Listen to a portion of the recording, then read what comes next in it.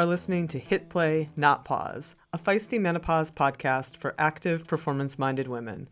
I am your host, Celine Yeager. Each week, I bring you advice from athletes, scientists, researchers, and other experts to help you feel and perform your best, no matter what your hormones are doing. This show is a production of Live Feisty Media. Hello, strong, feisty women. I hope you all are well. So I have a great one for you this week. I got a chance to sit down with Michelle Hay. Michelle Hay is the co-director of acupuncture at Boston IVF, where she works as a colleague of frequent Hit Play Not Pause guest, Dr. Carla DiGirolamo, who is an OBGYN and endocrinologist at that same facility. Carla often refers her patients to see Michelle to treat symptoms like bloating, fullness, hot flashes, night sweats, disrupted sleep, irritability, stress, cloudy, foggy headedness. Sound familiar? They're all symptoms that are associated with fertility treatments and are also the same hormonally driven symptoms women experience when they get to the menopause transition, which is something that she also helps many of her clients with. She is not only well-versed in traditional Chinese medicine, but her previous career was as a respiratory therapist, which gives her an understanding of both Eastern and Western medicine. So we talk all about acupuncture, what it is, what it does, what you can expect from treatments, and a whole lot more. I personally went through a series of acupuncture treatments. It's been a few years, but I did it for a story and I didn't know what to expect. And I really loved it. It felt like I was sort of levitating off the table, yet very heavy and calm. And I've never really experienced anything like it. So I was really excited to dig in further with Michelle on all of this. She is also delightfully feisty, and it was a super fun conversation, and I hope you enjoy it as much as I did. I will put a link to her practice in the show notes so you can check her out. Before we get to it, I want to thank you all for your wonderful messages for our special 100th episode, which is coming up next week. We'll be sharing some of those in that show. As always, you can find us at Feisty Menopause on Instagram and Facebook. You can join our private Hit Play Not Pause Facebook group and be part of our conversations there. And remember, we have a weekly blog. I put it together each week. You can sign up for it and get it in your inbox every Thursday. Just go to feistymenopause.com. I have an email. If you'd like to reach me, I am at hitplaynotpause@livefeisty.com. As always, if you like the show, please share it with your friends and on your socials. It helps us to grow. And if you don't already, please follow the show on Apple Podcasts. To do that, just go to the show on your Apple Podcast app, hit the little plus button in the corner there on the upper right-hand side, and it automatically uploads each week. And that tells Apple that you like us, and that helps others to find us. Lastly, I would like to thank Bonafide for their continued support of this show. A comfortable vagina is a happy vagina, and Bonafide products make your vagina comfortable and happy. So thanks for your continued support, Bonafide. All right, enough of me. Let's have a few words about our awesome sponsors and get on with the show. As a lifelong runner and cyclist, I am stoked to announce that Tifosi Optics has come on as a podcast sponsor. The beauty of Tifosi sports glasses is that they hit all the marks. They are shatterproof polycarbonate, so the lenses not only reduce glare, but also offer scratch resistance and complete eye protection. They stay put. They have little hydrophilic rubber nose pads that actually get more grippy the more you sweat, so they stay secure and don't slide down your face even when you're running in sauna-like conditions. No matter what sport you do, they have a shade for your activity, including tennis, fishing, pickleball, running, cycling, and just hanging out at the beach. And they are super reasonably well priced, which is very hard to find in a sea of overpriced eyewear. And they just look freaking rad. So head on over to tifosioptics.com and use the code FM, capital F and capital M, like Feisty Menopause, number 20, FM20, to get 20% off your order today. I'll put a clickable link in the show notes to make it a snap.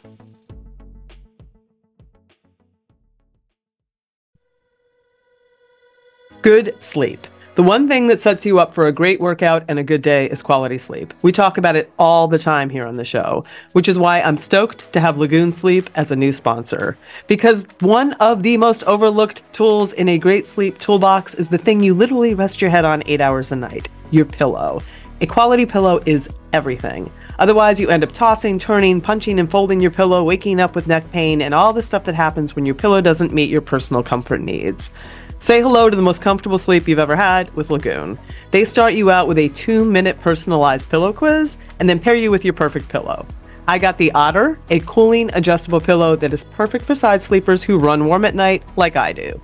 It is a dream. It's fully adjustable, so I was able to get the perfect loft and support, and the cooling feature is everything. As someone who turned into a furnace every evening before menopause, I appreciate that the Otter is stuffed with shredded gel-infused memory foam, which instead of trapping heat from my neck and head, draws it away and dissipates it. It's truly delightful. I'm a good sleeper, and Otter has taken it to the next level with both support and cooling. Put my head down, good night Irene. My Oura Ring confirms what little tossing and turning I was doing is gone. The beauty of the pillow quiz is you can get the perfect pillow that you need to and make your sleep the best sleep you can have. Go to lagoonsleep.com/hitplay and take the 2-minute quiz to find your perfect match, and then use the code HITPLAY, all caps one word, for 15% off your first purchase. Sweet dreams.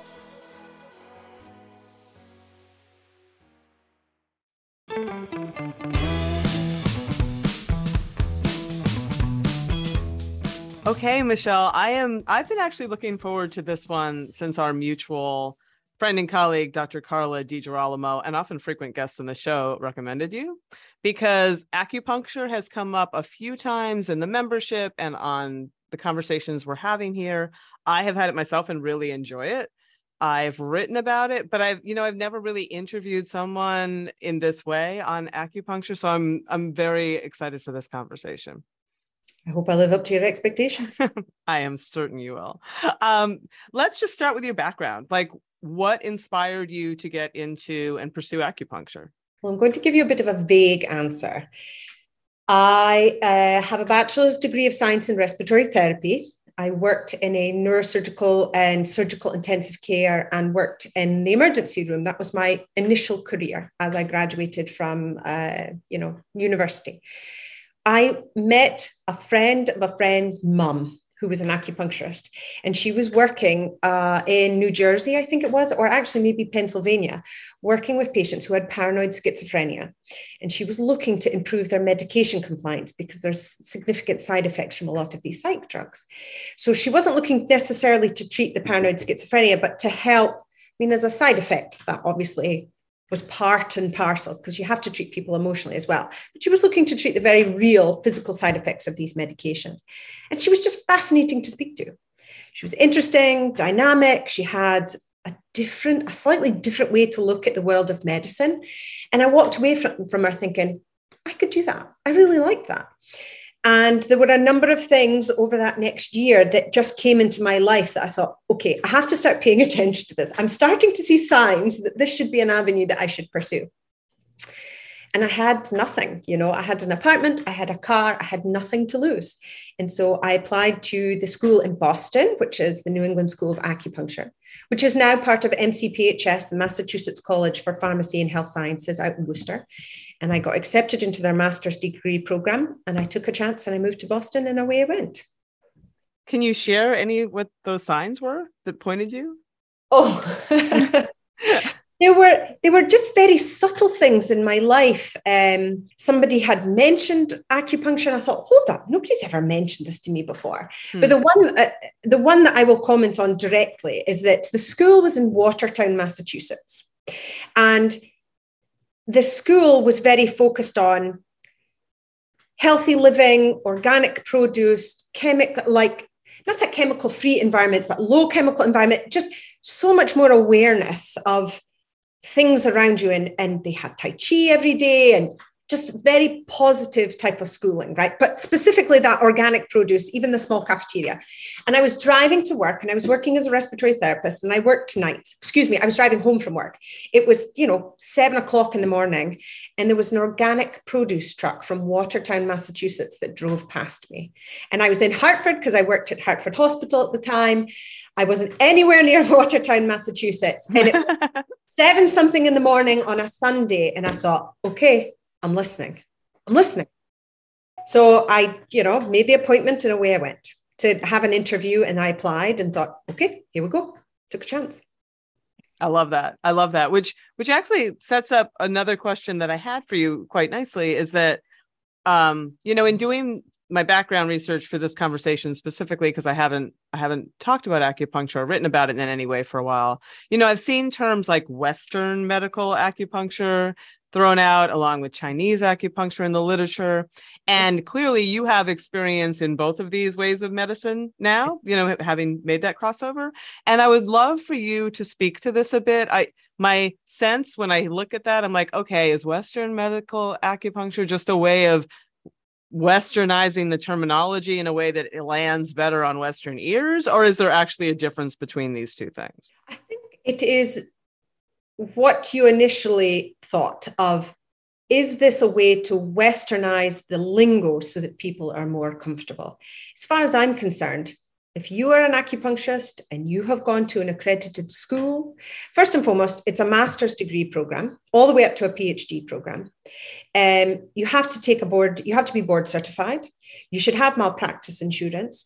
There are a number of things that you should have as a certified acupuncturist. And I cannot speak of all the states because I don't know all of their rules.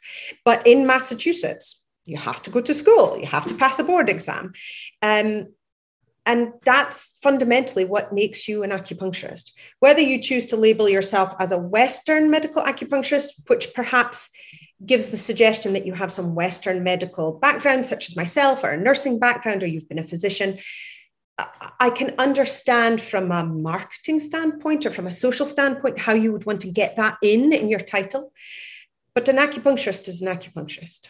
That's a good answer. That's a good answer. So how do you explain how acupuncture works? Like if I were to come in and say to you, how does this work? Do you explain Qi or Qi or however, I'm not sure how that is properly pronounced. I mean, how do you, what language do you use and how do you explain how it works? I use both. And it's funny. It's funny that you asked me this because yes, patients ask me this, but I have the biggest difficulty answering this question when I'm in social settings. If I ever go to parties, in the before times where people actually used to go to parties and you'd meet new people, especially in Massachusetts, they say, so what do you do for a living? And I would cringe. I'd think, oh gosh, do I have to go through this explanation again? I can totally see that. And then the next follow-up question, probably a good 60-70% of the time is, do you really think that works? I think, And you're like, no. I'm not trying to be rude, but you're really being quite rude here. So the world of Chinese medicine and the world of today from a societal standpoint is having a disconnect. When you go to acupuncture school, you learn so much about the history, about the theory, about the origins of acupuncture. And the way that acupuncture is taught is really looking at a differential diagnosis based on physical presentation of the patient. So you're doing investigative reporting through questioning and visual observations to come to a differential diagnosis. You have an algorithm in your brain and you pop in certain things, feedback, information that the patient gives you, because during the particular time period that acupuncture was growing as a healthcare model in China, hundreds of years ago, there was no diagnostic tool that you could do that would give you feedback, such as blood work or an ultrasound, or things along those lines. So you had to be very good with your powers of observation and also looking at patients physically, but then what are they bringing to you? What is their main complaint? What is their physical presentation as well? How do they look? How do they present to you? And so you do a differential diagnosis on that. The way that the disconnect is that from today's society, you're looking for what's my blood pressure? What's that number that came from my blood work? Give me an ultrasound. Does it say I have this or does it say I have that? And the world of Chinese medicine is not like that. I cannot give you that tangible thing, right? That tangible piece of blood work. So when you're looking for an acupuncturist and you go to an acupuncturist and you say, okay, my presentation my main complaint is I'm going for menopausal symptoms. Well, there's a whole spectrum of menopausal symptoms. And so one patient does not represent that one diagnosis. You need to look at them and tease out the information of what's really going on under that title of menopause. Is it more hot flashes? Is it more night sweats? Is it things along those lines? So when patients come to me and with a specific thing. I then go, right, do my investigative reporting, and I turn around and I explain at the end of the treatment. I'll place my needles, do my differential diagnosis, and they'll say, so what am I doing? Why am I here, right? Right. So I'm looking to improve the quality of your symptoms. Those are the things that I say right off the bat. Your main complaint is my main complaint. However, I'm looking to quality of life. What are the things that you're most concerned about? So if you're coming with heat, I'm looking to decrease the heat. If you're coming with insomnia, I'm looking to improve your insomnia. If you're coming with digestive complaints, I'm looking to improve your digestive well-being. Speaking about qi, yin, yang aspect, I get it. They sound so vague. My husband will say, well, is there unicorns or whale song in the room as you're explaining this? And I think, no, that's not what this is about, right? So in my differential diagnosis, I'm looking for what's excessive, what's deficient, and how do I bring it back to the middle? How do I encourage your body to autocorrect? And those are the things I'm looking for. Qi, QI, is the term that is used to describe your energetic potential. Sorry, I'll circle back. I know long-winded in my explanation. No, I like this. I was going to ask you to just give definitions of those terms you just used. Qi is seen as the energetic potential in your body. There are 5 major organ systems from the world of traditional Chinese medicine. I am old school Chinese style acupuncturist. There's Japanese style, there's Korean style, there's all different types of subsets, but I'm an old school traditional Chinese style acupuncturist. And so I'm looking at the 5 major organ systems and how they interact with each other. Each one of those organ systems has a physical, mental, and an emotional property to it. That's also part of my differential diagnosis. Each one of those has that qi, that energetic potential. So is it excessive? Is it deficient? How do I correct for that? Now, from the Western medical perspective, what is that doing? And my answer specifically is, I don't know. I cannot explain it from the Western medical standpoint because I'm not a Western physician. I fully appreciate and understand the complexity of the neurological composition of one's body.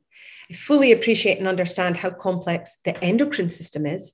I mean, oh my, the previous practitioner that you had, the medical doctor that does the menopausal support, listening to her talk was fabulous. But it also brings to light how much we don't know. I know through looking at functional MRI studies that different acupuncture points will light up different parts of the brain. I understand that from a neurological standpoint, the lattice work that goes through our body is so extensive, we have no idea. Neurologists themselves, a perfect example is when patients come for migraine headaches, which is something that is very commonly treated with acupuncture. Neurologists themselves will say, we don't know where your migraines are coming from. But here's the 6 things that we're going to try to address. We'll start here, we'll go there. I can't tell you why your migraines are happening. We know it's with the brain, we know it's with vasculature, we know we're not sure. Acupuncture, unfortunately, is a little vague, such as that as well. We know that it innervates the nervous system. We know that it affects the brain. We know that it innervates the endocrine system as well. I cannot tell you that specific mode of transport or action or innervation. And this is where, as acupuncturists, we need to then move forward with funding, research, pulling together as bodies of practitioners to say, yeah, we need more information about that, as opposed to being, this is a little bit of a chip on my shoulder, so bear with me, dismissed as placebo, because it's clearly not placebo. You cannot have a medical treatment that has been around for hundreds of years that patients will attest to successful results from, that has lasted this long, and just have it be a placebo.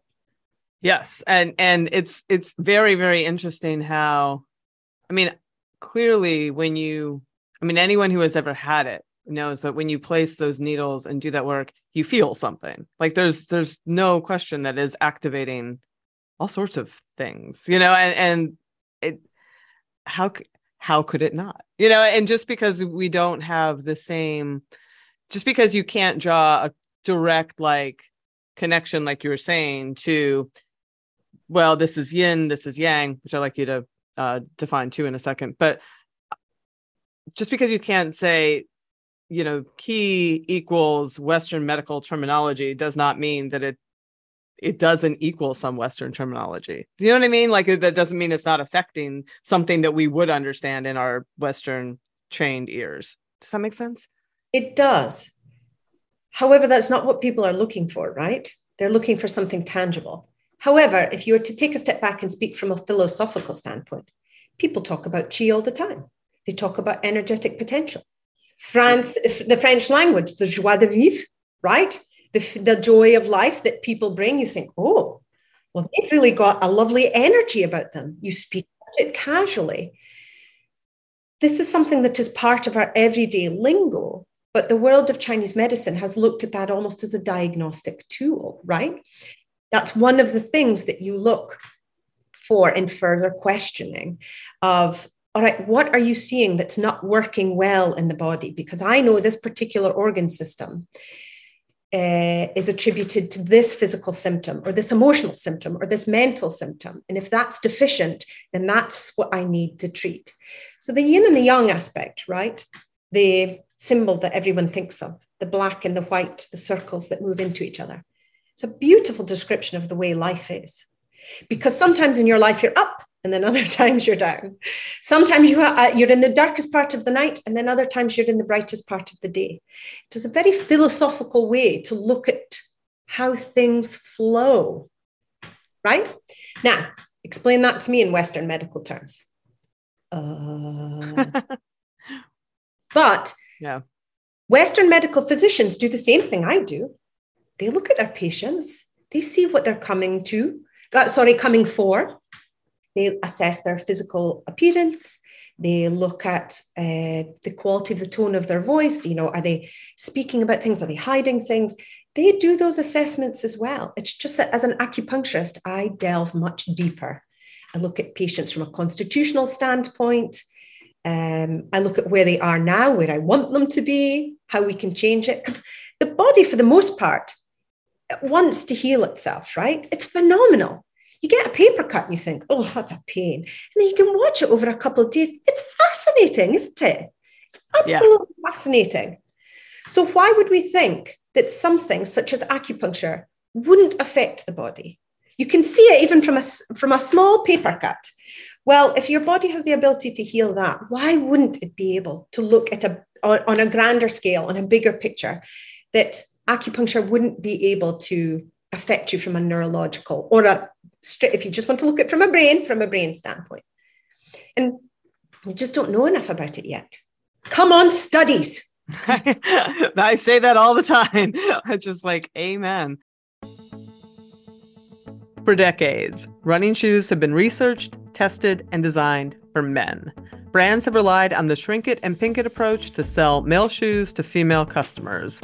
That's why we are stoked to be working with Heddas. Heddas designs athletic footwear for women that elevates performance, safety, and style. Heddas has unlocked the science behind women's biomechanics through dedicated research and creates better shoes for women's performance. Some of Heddas' special features include a lower ankle collar to reduce rubbing on women's ankle bones, a breathable mesh toe box to allow for ventilation and accommodate female toe shape, a more narrow and reductive heel cup to reduce heel slippage and take pressure off the Achilles, a rounded instep that creates a snug fit through the middle to match the curvature of a woman's foot, and supercritical foam and a Pebax plate in the midsole to keep our legs going when the going gets tough. Heddas has 3 shoe models designed for different sessions: the Alma Cruise for your long runs, the Alma Tempo for training days, and the Alma Speed for pushing the pace. I've been running in the Alma Tempos, and they are a pleasure to train in.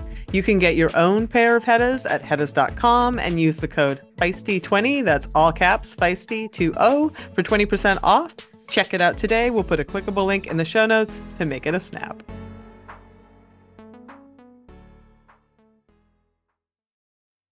Musculoskeletal health is everything during menopause. Everyone knows how much I love Joint Health Plus from Previnex, which has helped me get back to distance running after arthritic toes stopped me in my tracks. Now they have a product that has become my go-to for muscle strength and recovery, Muscle Health Plus.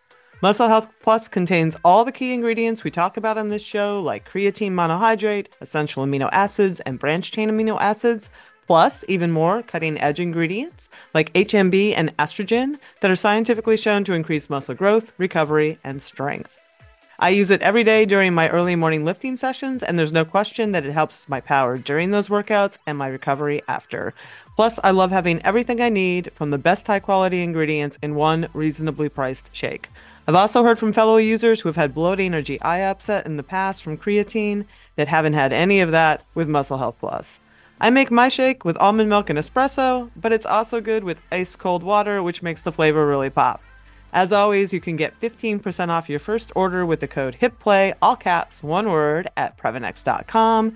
That's HIPPLAY, all caps, one word, at Previnex.com. Do your muscles a favor and head on over and get some today.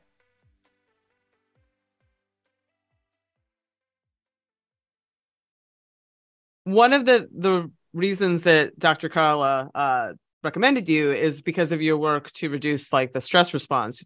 For people who maybe not have heard her, she's our endocrinologist. She does a lot of IVF and a lot of fertility work, and she's getting heavily into the menopause and perimenopause space.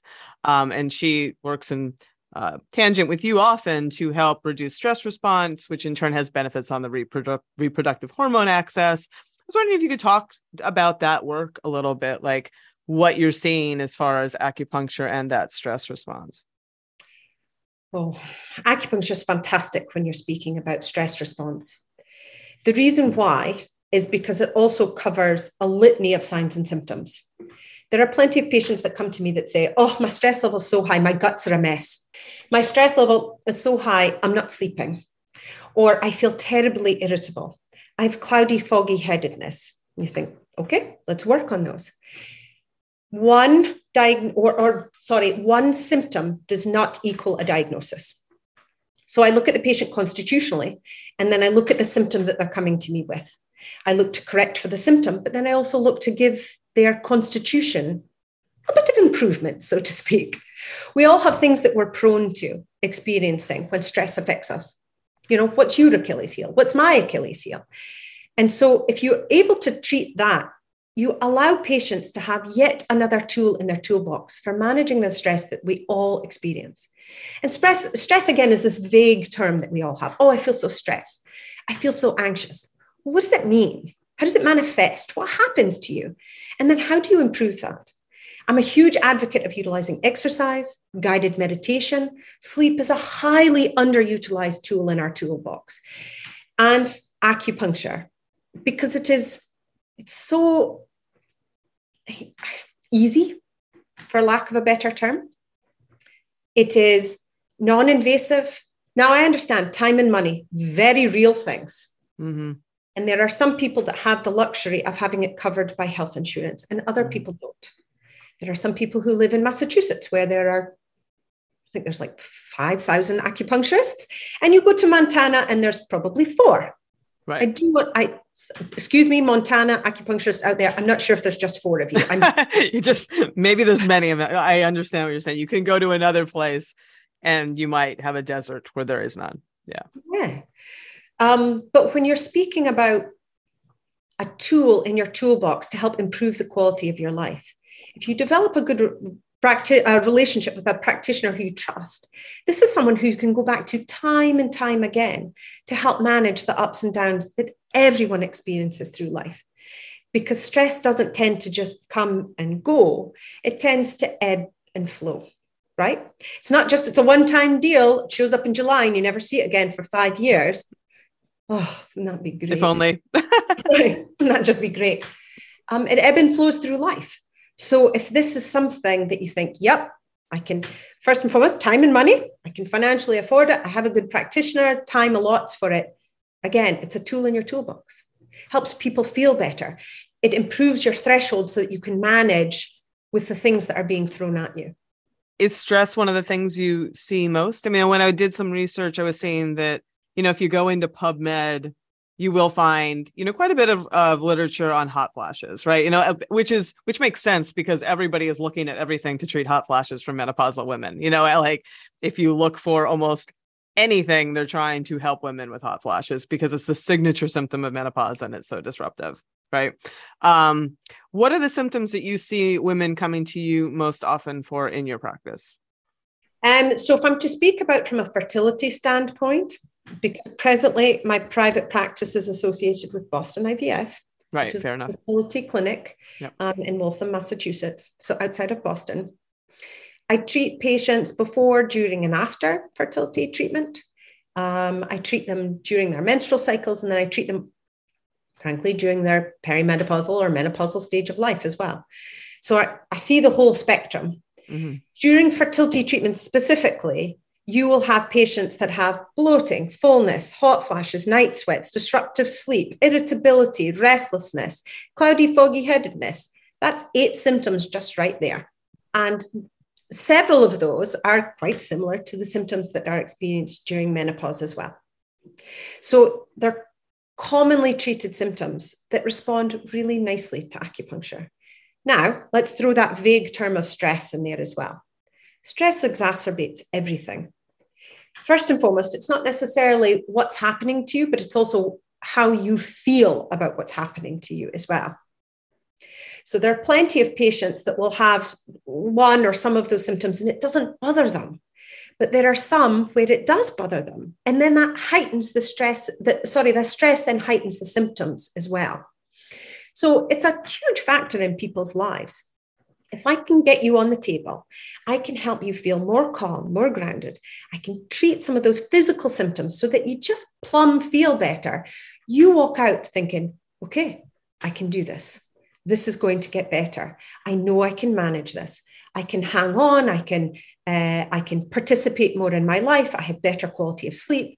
My cloudy, foggy headedness goes away. My signs and symptoms improve. Okay, I can do this.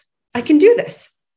That's huge to someone's life, as opposed to just going home and thinking, nothing makes me feel better. I don't know what to do. I have no control over this, and it feels awful. Yeah. Yeah. No, that's powerful. Can you talk a bit about like what a session looks like? Like what, if I walked in and we were going to, pursue a session, what would that look like? What would I do? What would you do? So typically initial appointment would be 90 minutes. Most practitioners will have you fill out a health history questionnaire so that it gets a variety of symptoms down on paper. And that is my outline. When a patient comes into me, they hand me over their health history questionnaire. Those are the things that I proceed to then ask, because that's what the patient is focused on, right? What is your main complaint? Because that's my main complaint. I go through all those questions. I ask top of the head to the bottom of the feet, right? I ask about headaches, chest stuff. I ask about digestion, ask about bowel movements. I ask about thirst and interest in food. If you're female, gynecological issues, energy, sleeping, emotional well-being, body temperature. And then I do my differential diagnosis. I pull out my algorithm into my head. Typically, because I'm a Chinese style practitioner, your practitioner will look at your tongue. They perhaps will feel your pulses. Some Japanese practitioners do abdominal palpation as well. So that's not out of the order as well, but that's not how I practice. I pop you on the table. It's lovely in the room, if I do say so myself. Benign background music, table warmer, heat at your feet. Typically, patients remain mostly dressed. I will arrange clothing as I see fit. Most of the time, needles go head, abdomen, arms, and legs, so it covers your whole body. Ears, no ears. Posterior aspect of the body as well, if necessary. I inhale and exhale as I place these needles. All these needles, single-use, fully disposable, nothing scary. I use 32 gauge needles, which some practitioners go, oh, that's so big. By the way, that's about the width of your hair. Other practitioners use 34, 36, 38 gauge needles. And to give you an idea, the bigger the number, the smaller the needle. Most blood draws that you've had done with a hypodermic syringe, which means a needle which has a hollow bit in the middle, somewhere between 18 to 20 to 22 gauge needles, to give you an idea of that range. I leave patients to percolate, most of the time for 30, 35 minutes on the table. If you need work done on the posterior aspect of your body, if I determine such, then I'll have you lay face down as well for typically anywhere from 10 to 20 minutes, depending on time and the patient's tolerance. I pop all your needles out and then, sometimes I'll send you home with Prestax, small stickers that stimulate particular acupuncture points on your body. And then I send you on your way. What can a woman expect to experience during all this? I mean, I know when I had it, I felt like I was sort of sinking and levitating all at the same time. It was crazy sensations. So I'm wondering, like, what a woman can expect to experience. How often does she need treatment? You know, like, how long does it take, quote unquote, to work? You know, what do you advise afterwards? Yeah. What do I do? Right. Yeah. So I assess typically in 4 to 6 week increments. Typically, I see patients once a week. If you're in a lot of pain, I see patients twice a week. But full disclosure, I don't typically treat pain. That is not what people come to me for. And it's really funny because when I was in acupuncture school, one of my professors has said to me, you're going to end up treating what you're good at treating. And I remember thinking, yeah, right.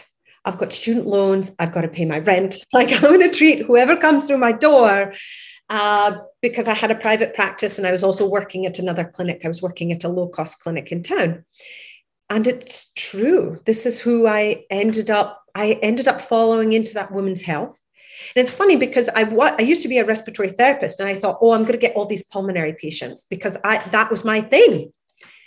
That's not who came to me. And let's think, I've been practicing since 2003. So, it's been a good period of time now where I've accepted, okay, this is what I'm good at treating. I like this. Right. So what can you expect? Tingling, itchy sensation, heaviness, even a dull ache at the needle points, all totally appropriate. If you're on the table and you experience sharp pain, 5 or 10 seconds after a needle insertion, you should tell your acupuncturist. I'd like to think that doesn't happen, but sometimes it does. Everyone's body is a little bit different. Almost all acupuncture points are placed based on bony landmarks and protuberances. So you'll feel your acupuncturist palpating around to find the particular acupuncture point. So laying on the table, most patients do not fall asleep, which is funny because I'll have patients say to me, if I fall asleep and I snore, don't tell anyone. No, most people don't fall asleep, but they go into that in-between world where they're still awake, but they're not quite awake. And it allows your brain a bit of time for suspended animation as far as I'm concerned. So you're able to lay onto the table and find deep peace and relaxation. Now, I have some patients that hate it. They don't like it. They can't lay there for 30 minutes. I've had patients try to get up off the acupuncture table to get their phone in their handbag. And so that I come in and they're like, you found me with my phone. Oh boy. Those are not the patients that tend to return. Or if they do, it's because their symptoms have improved and they like the result of the acupuncture, but they have a lot of difficulty finding that peace and quiet. These are the patients that I'll suggest, okay, perhaps some guided meditation, maybe a book on tape, but as you're laying here, we try to modify the appointment so that they like it more. Right. So let's think. Have I answered your question? Because you did. I'm wondering if they need to, like, you totally answered the question. So you were talking about seeing them in like increments to, check in on them. Is this something? So if I'm coming to you for any of those number of things, I have night sweats, I have hot flashes, I have brain fog, I have all the things, and we're doing sessions. Is there a point at which we stop doing sessions, that it is quote unquote done, or is this a long-term process? It tends to be a long-term process because perimenopause and menopausal symptoms are long-term. You're talking anywhere from 5 to 7 years, right? Some patients more than that, some people less. I think I read that the average, I think the average is 5 years. Yep. Something like that. Yeah, 5 to 7 years is the average. Right. Yeah, that they experience the symptoms. And so I'll have patients that come to me for acute episodes. They come to me, they're totally unhappy. Maybe they've checked in with their OB-GYN yet. Maybe they haven't. Maybe they've seen that they've only spoken to their primary care and got kind of fobbed off from their primary care. These are only some of the things that patients have come to me with. I know lots of primary cares are very responsive to taking care of their patients. Let me put that out there. Yeah. But they come to me and I'm like, right, so you're going to come and see me once a week, 1 hour treatments, with the exception of the first appointment being an hour and a half. And we're going to assess in 4 to 6 week increments. Quality of life is what we're looking for. So, what's the main symptom that's bothering you the most? Let's address that. Let's get that under control. Most of the time, I'll have my perimenopausal or menopausal patients come to me in those increments and they feel better. Okay, are you better just with that? We'll bump your treatments out to every 2 weeks or once a month or something like that. If you start to see things creeping back in, come to me consistently for 2 or 3 weeks in a row and let's get this back under control. I very much encourage the guided meditation, increasing your exercise, improving your quality of sleep, managing your stress at home. All of those things influence it. Seasonal changes really affect patients as well, especially spring to summer, right? It's the spring is seen as the liver time of year. There's lots of wind, there's lots of change, the temperature, it's all over the place.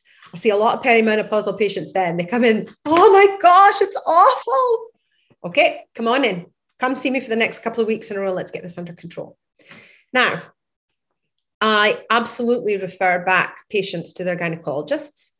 If I have patients that come to me and they are having difficulty working, difficulty functioning, experiencing significant signs of depression, I have fabulous clinical psychologists that I work with as well that I refer to. I'm also a practicing herbalist, though I do not practice at Boston IVF as a practicing herbalist. So I will refer patients to herbal practitioners. Again, time and money. A lot of patients cannot participate in acupuncture for 6 weeks in a row, but they can see a practicing herbalist and they can get a herbal formula and they can take a little bit of that every day because financially it makes more sense for them. Or their symptoms are so significant that they need that extra help and perhaps the hormone replacement therapy isn't for them. There's a whole spectrum that I can encourage patients to pursue. This could be a whole other show, so I'm hesitantly opening this door, but I have to open this door. What herbal treatments do you find are most useful in this space? So yes, it is a bit of a sticky conversation, isn't it? Because in some circles, it's rather taboo. Oh, herbs, what does that mean? Well, I'm going to come back to my original statement about an acupuncturist. To be a practicing herbalist, you have to go to school for it. It's anywhere from a master's degree to a PhD that you need to attain. You need to be board certified. You need to be a practicing herbalist with a full herbal pharmacy. Or you have, I think that in Weymouth, there's a Chinese herbal pharmacy. There's a pharmacist that you send off your prescription to and they send the patient the prescription. You're looking to work with highly tested and, for everyone talks about lead and chemicals and herbs and things along those lines. When you use an accredited pharmacy, you don't have to worry about any of that because it's all so highly tested. And those are the practitioners you want to go and see. Typically, it's not just one herb that works. It is a combination. A good practitioner should look at you, do a differential diagnosis and prescribe you a herbal formula. You would take, modern day, you would either do, most of the time I do a powdered formula that I use the pharmacy that I send the prescription out and then they send it to the patient. You would drink that twice a day, sometimes once a day. And then again, you should have a check-in through, your initial consultation should be in person, but then you should have a check-in weekly via Zoom. What's better, what's worse, what's the same? How do I tweak that? And what do we do? I am not a fan of people self-prescribing. It makes me cringe on the inside when I hear that my patients or individuals have gone online and purchased things that they don't know where it comes from. They don't know if it works for them. A practicing herbalist needs to be very aware of the medications that you're on, your pre-existing medical conditions. Those are all things that are factored into the prescription. So that's not helpful when you're talking about how can I go to CVS and purchase one thing to help me feel better. And I know that I get groans and eye rolls when people, when I give that as an answer, when people just want to know, just tell me the one thing. A good practicing herbalist will tell you it is not one thing because you are an individual. You are not a symptom. You are not a diagnosis. You have a pre-existing constitution that comes with you. I need to treat your constitution and I also need to treat the symptoms around you. Because if I treated you just like I treated everybody else, it wouldn't be as effective. Yeah. And, it's interesting to me that there can be this skepticism around herbalists because so many of our pharmaceuticals have origins in plants, right? Like I'm always surprised when I hear people saying like, oh, herbs are just, like go to a real doctor, quote unquote. When I'm just like, well, a lot of the medications we use actually do have roots in, pun intended, in herbs and spices and plants. Well, there are plenty of times where, yes, you should go to a medical doctor, right? Yeah. Oh, for sure. For sure. I'm not trying to say yeah, that. no. Yeah. Same here. But there are also plenty of times where a herbalist could make a huge impact in your life. There are so many things that happen to you that are acute. Yeah, you get your bum over to the hospital, you check in with your doctor, you do all those things. But there's a whole bunch of gray area in our life that, what do you do about that chronic stuff? What do you do about those niggling things? Or if there's not if there's a medication that's out there for, say, your particular syndrome or the thing that affects you, and it doesn't work for you, what's your point of recourse? Where do you go from there? It's really nice to have a practicing herbalist, again, in that toolbox of practitioners that can help you have that better quality of life. I'm going to sound a little conspiracy theorist, but everybody knows that there's money to be made from big pharma. There is. They have big marketing campaigns. They're the ones that can fund the research. They're the ones that they do good work. They really do. There are people whose lives have been changed by medication. And when you think about the things that maybe your parents or your grandparents, there was no treatment for, there is today, and that's fabulous. But it doesn't have to be the only way. And that also doesn't mean that herbs, the twigs and the leaves and the blah, blah, blah, can be discounted as well. So unrelated to menopause per se, and you mentioned that you don't work with pain, so I understand that. But, we do have, like, our audience intersects here a bit where we have a lot of athletes in the group, and there are sports injuries, there's wear and tear, there's, itises and aches and pains. Can you speak at all to how acupuncture is useful for those areas? Oh, yeah. Well, I shouldn't say I don't treat any pain. It is just not the predominant of my practice. I believe we had a conversation, a little micro one, where I had said that in my minute world, I had seen the predominance of shoulder injuries in perimenopausal women. Mm-hmm. And that there was a very small study in Japan that I had looked at, looking at that correlation of menopausal symptoms and shoulder issues. Now, shoulders, hips, such complicated joints. They're the only two joints in your body that go 180 degrees, right? They're also not, they're attached by,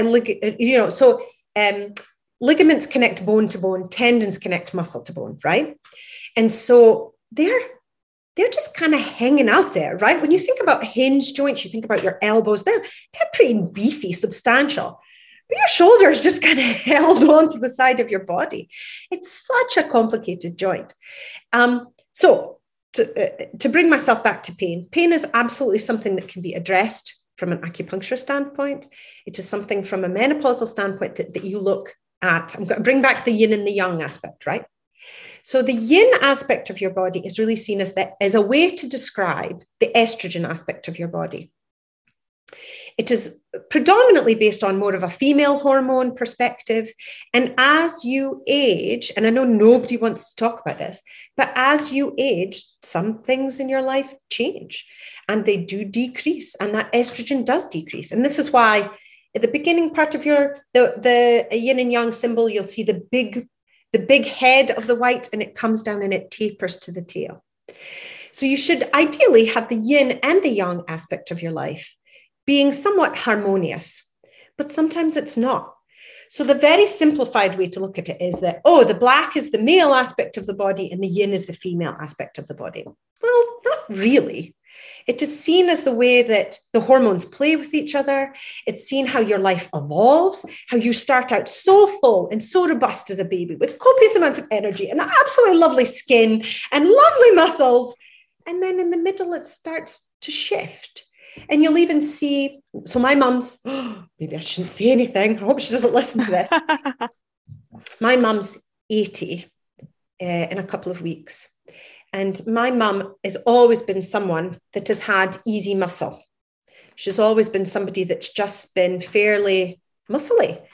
And over the last 10 years, probably 15 years, you can absolutely see the degradation in her body. She is still active, she still walks, she still participates, but you can see it, right? That young aspect of her body isn't there anymore. That strength, that fullness, that thickness of the muscles, it's just not there anymore. That's the shifting. So you can think about the way that the dial goes. So what does that mean, right? It doesn't mean that you can't function, can't do things, but it means that you're more predisposed to some pain and some issues and some joint issues. Yin is also seen as the nourishing aspect of your body, as more the fluid aspect of your body. That's critical when you're speaking about joints, especially joints that you want to use, beyond day-to-day stuff. And so the world of acupuncture, you want to do a couple of things. You want to nourish the yin aspect of the body. You want to decrease the inflammation specifically in that joint, and you want to invigorate blood flow. Those are the three things. And those have been shown, not the yin, to tonify yin, which means to build the yin aspect of the body, the more nourishing aspect, the more fluid aspect, the water base of the body, cannot be shown on functional MRI, but decreasing inflammation and improving blood flow through vasodilation absolutely can be seen on it, functional MRI. Excellent answer. And that does bring me, I wanted to make sure I asked, because it comes up and I really don't know the answer myself. I hear people talk about quote unquote dry needling. Yes. Is that the same as acupuncture, a subset of acupuncture, different? What are those distinctions? So dry needling and acupuncture are the same in so much that they both use needles and they insert them into the body. Okay. And that's about the similarity. That's the only similarity, right? Okay. Now, I have not taken, I'm not a dry needler, I'm an acupuncturist. Mm-hmm. So please know that from my perspective. Dry needling, from my understanding, is used more by physical therapists and chiropractors, though I cannot be 100% certain on the chiro front. I know it's predominantly more physical therapists.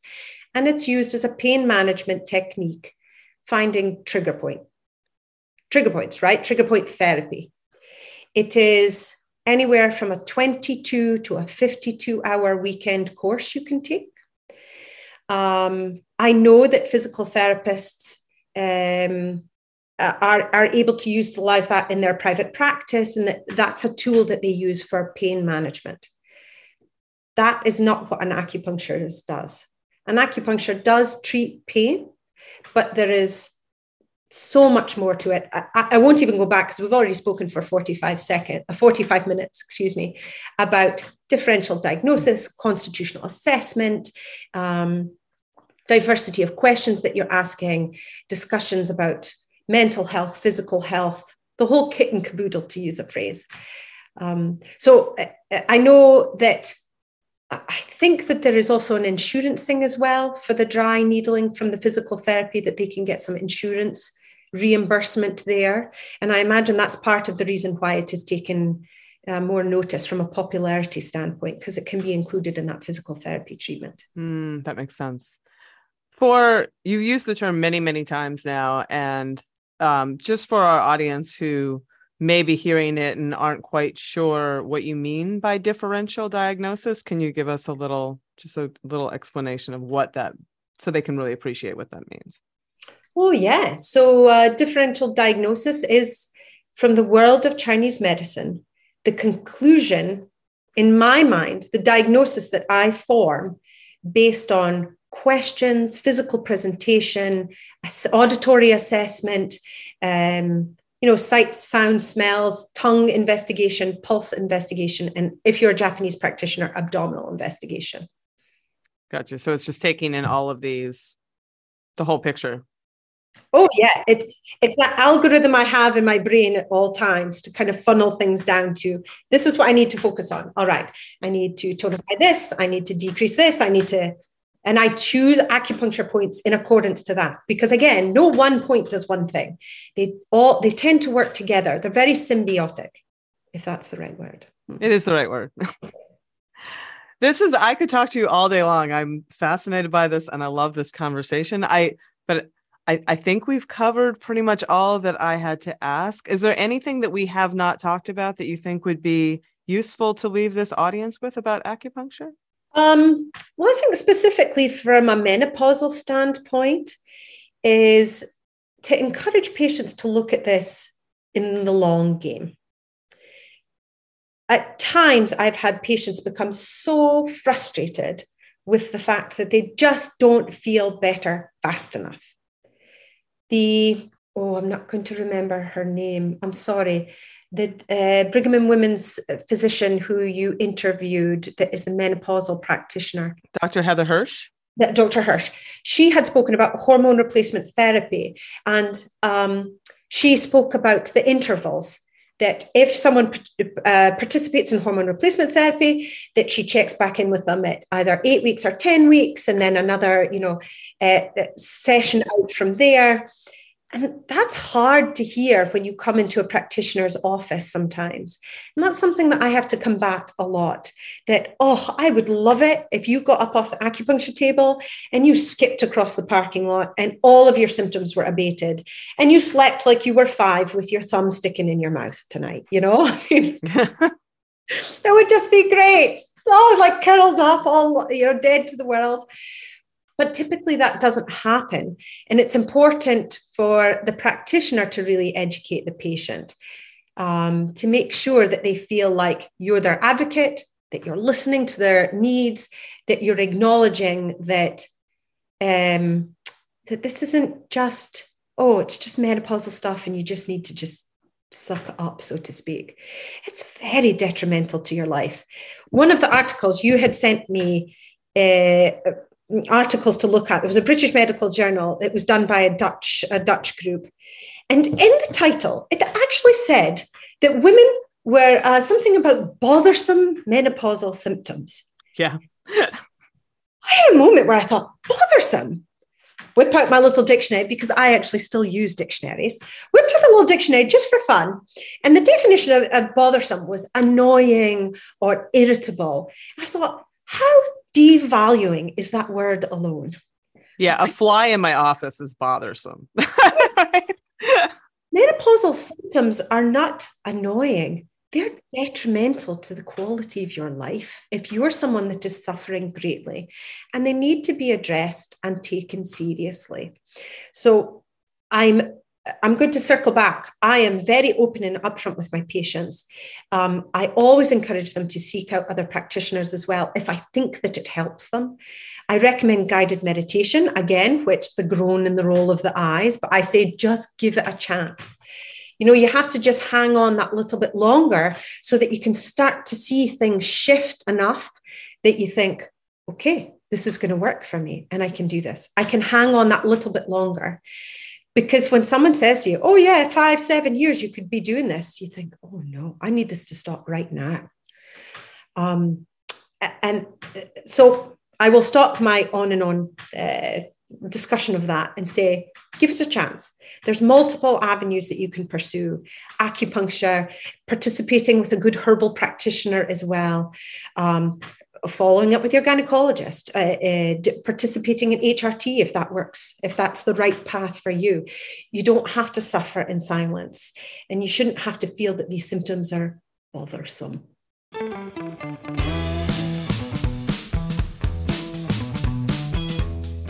Well, that's our show. Join us next week for our special 100th episode edition. We have your voicemails. I'm sitting down with my producer, Carrie, and we're going to swap some inside information about how this show is made. Show you a little bit of the sausage making, but not too much. And just, give a whole retrospective of what we've learned and look forward into where we're going. So come on back for that one. And until then, as always, stay feisty.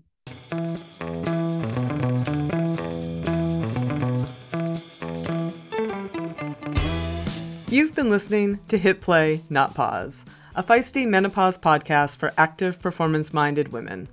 I'm your host, Celine Yeager. The show is edited and produced by the strong, talented, and amazing women at Live Feisty Media. Follow us on social media at Feisty Menopause. And please help us spread the word. Screenshot and share this episode on your social media channels with the tag @FeistyMenopause. Share the show with your friends. And please subscribe, like, review, and rate this show wherever you get your podcasts. Word of mouth and good reviews make it easier for other listeners to find.